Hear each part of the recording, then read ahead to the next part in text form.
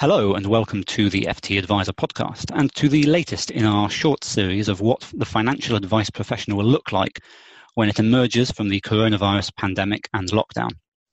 Today we're talking to Andrew Croft, the Chief Executive of St James's Place, the largest single financial advice firm in the country, to find out how he thinks his company and the wider profession will be affected by the coronavirus pandemic. Hello, Andrew. Hello there.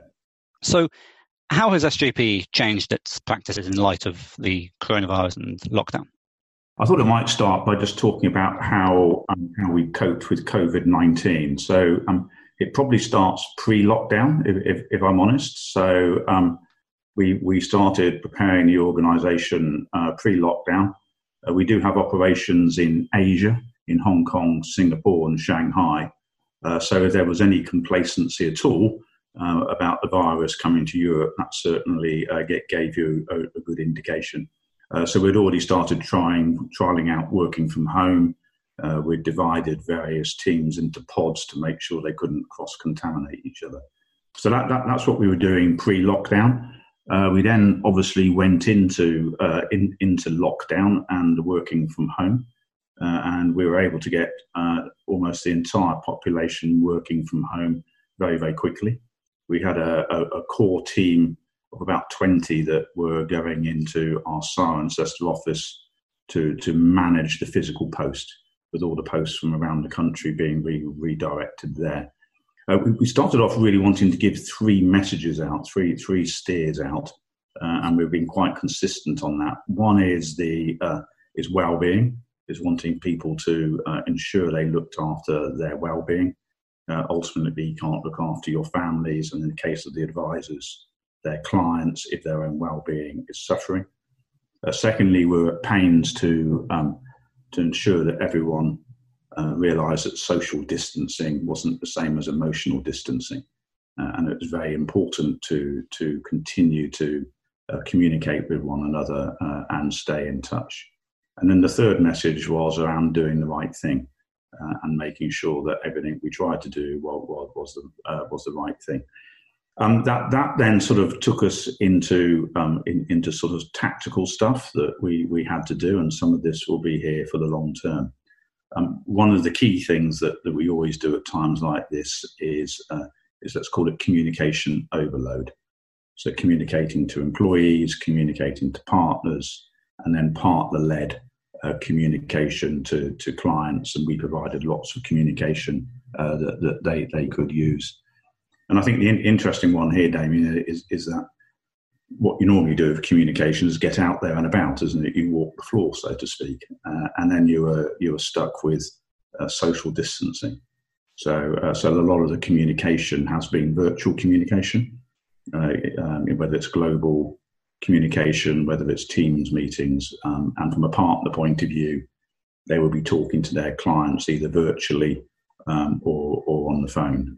And again, sort of over communication is quite key, holding the sort of hands of clients, if you like, and providing that peace of mind that they needed in uncertain times. But what have we had to do? We've obviously needed to use video and telephone a lot more. We've done lots of communication, particularly around well-being. And then we got into some real sort of tactical stuff. And that includes bringing forward some technological changes. So a lot more digital forms. We introduced Quill Messenger, DocuSign, and ID&V. To obviously make advising clients and communicating with clients easier electronically. And then we did lots of other sort of support for partners around working from home, helping your clients with Zoom meetings. And again, we did that either via written or there's webinars that they could do as well. So those are the main sort of tactical things we were doing around partners and clients. And the fact you're investing in technology around this suggests you think that this is going to be a sort of a permanent shift in many respects, this move towards greater remote working, reliance on things like digital documents. Yeah, I think we've been on a journey. We spent quite a lot of money over the years on the Blue Door project, which I know has been covered in your magazine, and it is undoubtedly the way that people are going to move forward with more digital, more virtual. But again, different clients are after different things, Damien. So we know that some clients are finding it very difficult. Particularly elderly clients and vulnerable clients, others who maybe never thought that they would be having a virtual meeting sat at their dining room table, finding that actually this is quite convenient, and I'd like to carry on some of these review meetings that I have with you virtually. But I don't think it does away entirely with the physical face-to-face advice at all. Sure. And what impact is this going to have on SJP's growth ambitions? Are advisors going to be more wary of selling up or moving to another company? Or maybe they'll seek safety in numbers? Yeah, I think the first thing is growing the advisor base, the number of partners, and we do that. I think, as you're aware, through two principal ways. Really, one is encouraging existing experienced advisors to join us. And the other is through the St. James's Place Academy. Now, clearly, the Academy is quite a difficult thing to do in terms of social distancing. Those people that are in the Academy program, they're continuing to go through the program virtually, but we've actually suspended any new intakes into the Academy until the sort of final quarter of this year. And we'll need to reassess it at that point.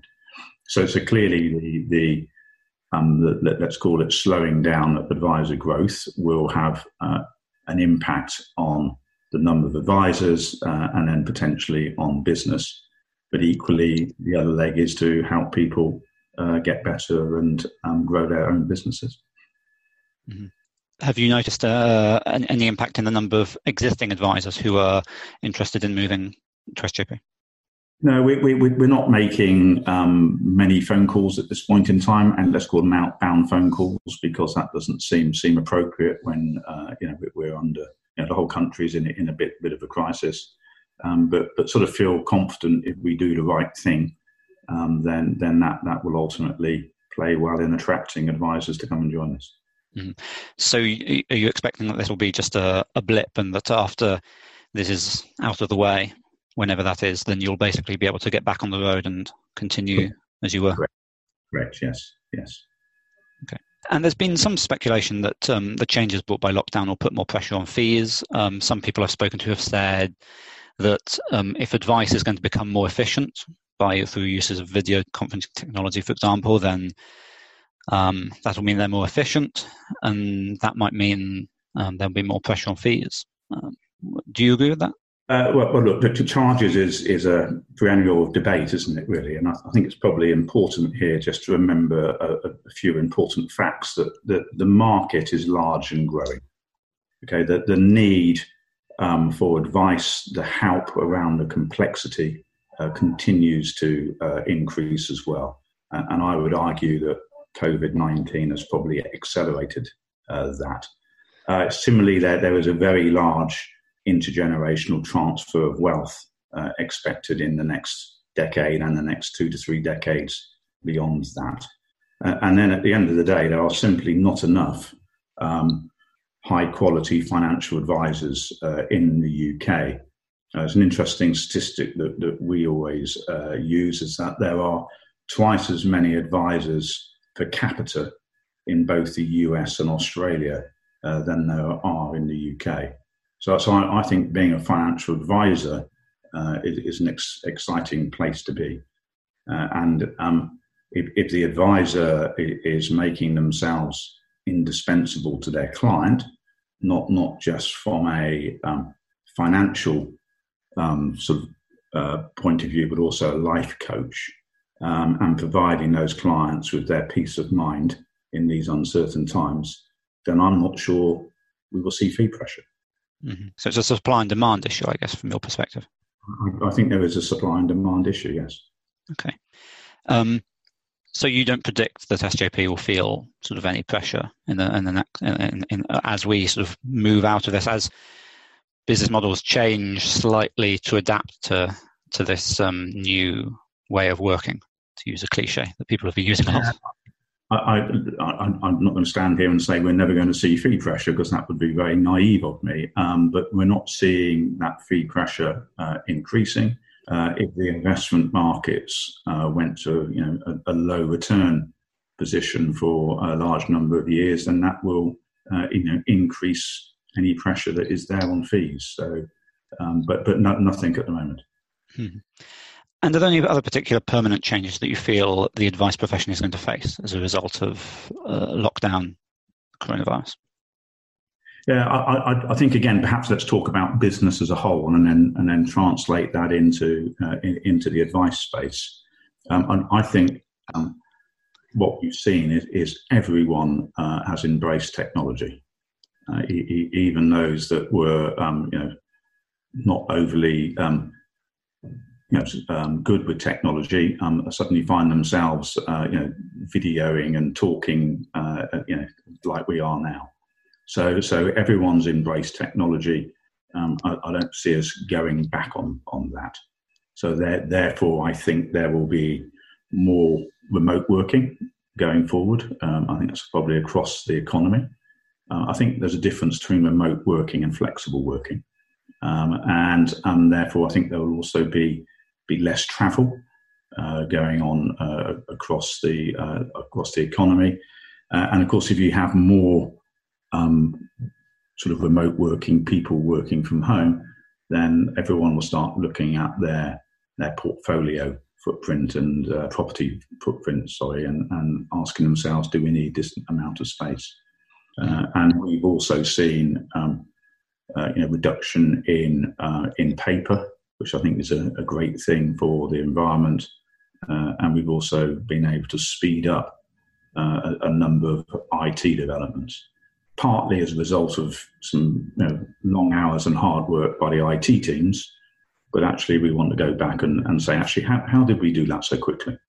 What was stopping us doing that sort of speed previously? Okay. And in terms of the increased remote working, do you feel that that's something that SJP will move in the direction of? Do you think that you'll have fewer actual offices with the name St James's Place on the front door? Yeah, it's hard to answer that. I don't think we have fewer offices. We might find those offices have less floor. I'll say the word floor space. Most definitely. And look, when we do surveys, and I'm talking about our employees now rather than the advisors, then we're seeing at the moment 20% want to get back to work as quickly as possible. 10% are saying that they'd prefer to work from home permanently, and the rest of us are in the middle somewhere. Maybe it's a bit fearful about coming back to work at the moment, using public transport, perhaps, if you're in London. I guess from your bottom line perspective, it's good not to have people travelling around so much and not to have so much office space. I think ultimately that could feed into the bottom line. Yes. Look, but we are a relationship-based business, so you couldn't continue doing this remotely without sort of meeting people properly, if that's the right expression, from time to time. So it's not going to end in its entirety. It will just be, I think people will question whether or not they need to get on the train to go up to London or wherever it is for those 2 meetings, or can those 2 meetings be done via Zoom or via Microsoft Teams? Mm-hmm. And finally, several people I've spoken to have said that there's going to be an increased demand for ethical investing, for ESG investing, in light of this crisis. Is that something that you're predicting as well? Have you noticed this increase in demand? We see ESG investing as vitally important as we go forward. We're already signed up to the UN Principles of Responsible Investing, and we are asking all the third-party fund managers we use to also sign up to it. And we're sort of 98% of our managers now, might even be 100. I know our aim is to get to 100, as quickly as we can. We're seeing more and more questions from clients, without a doubt. And also the other point here is that your, let's call it a middle-aged client like myself, finding myself influenced by my children. So it's happening probably quicker than it might otherwise have happened. I guess that's part of that intergenerational change as well. Yeah. So I think it will just could continue to increase, and we would have seen some examples through COVID-19 where corporates probably haven't done the right thing, and I think that will obviously come into play as well. Okay, great. Well, thank you very much for your time, Andrew, and thank you very much for listening. And tune in again next week for the next edition of the FT Advisor podcast. Join Capital Group CEO Mike Gitlin for a new edition of the Capital Ideas Podcast. In unscripted conversations with investment professionals, you'll hear real stories about successes and lessons learned, informed by decades of investment experience. It's your look inside one of the world's largest asset managers. New episodes are available monthly. Subscribe wherever you get your podcasts. Invest 30 minutes in an episode today. Published by American Funds Distributors, Inc. Hi, I'm Daniel, founder of Pretty Litter. Did you know cats tend to hide symptoms of sickness and pain? I learned this the hard way after losing my cat, Gingy. So I created Pretty Litter, a health monitoring litter that helps detect early signs of illness by changing colors, saving you money and potentially your cat's life. Pretty Litter is veterinarian developed, and it's the easiest way to keep tabs on your fur baby's health right at home. Go to prettylitter.com and use code ACAST for 20% off your first order and a free cat toy. Terms and conditions apply. See site for details.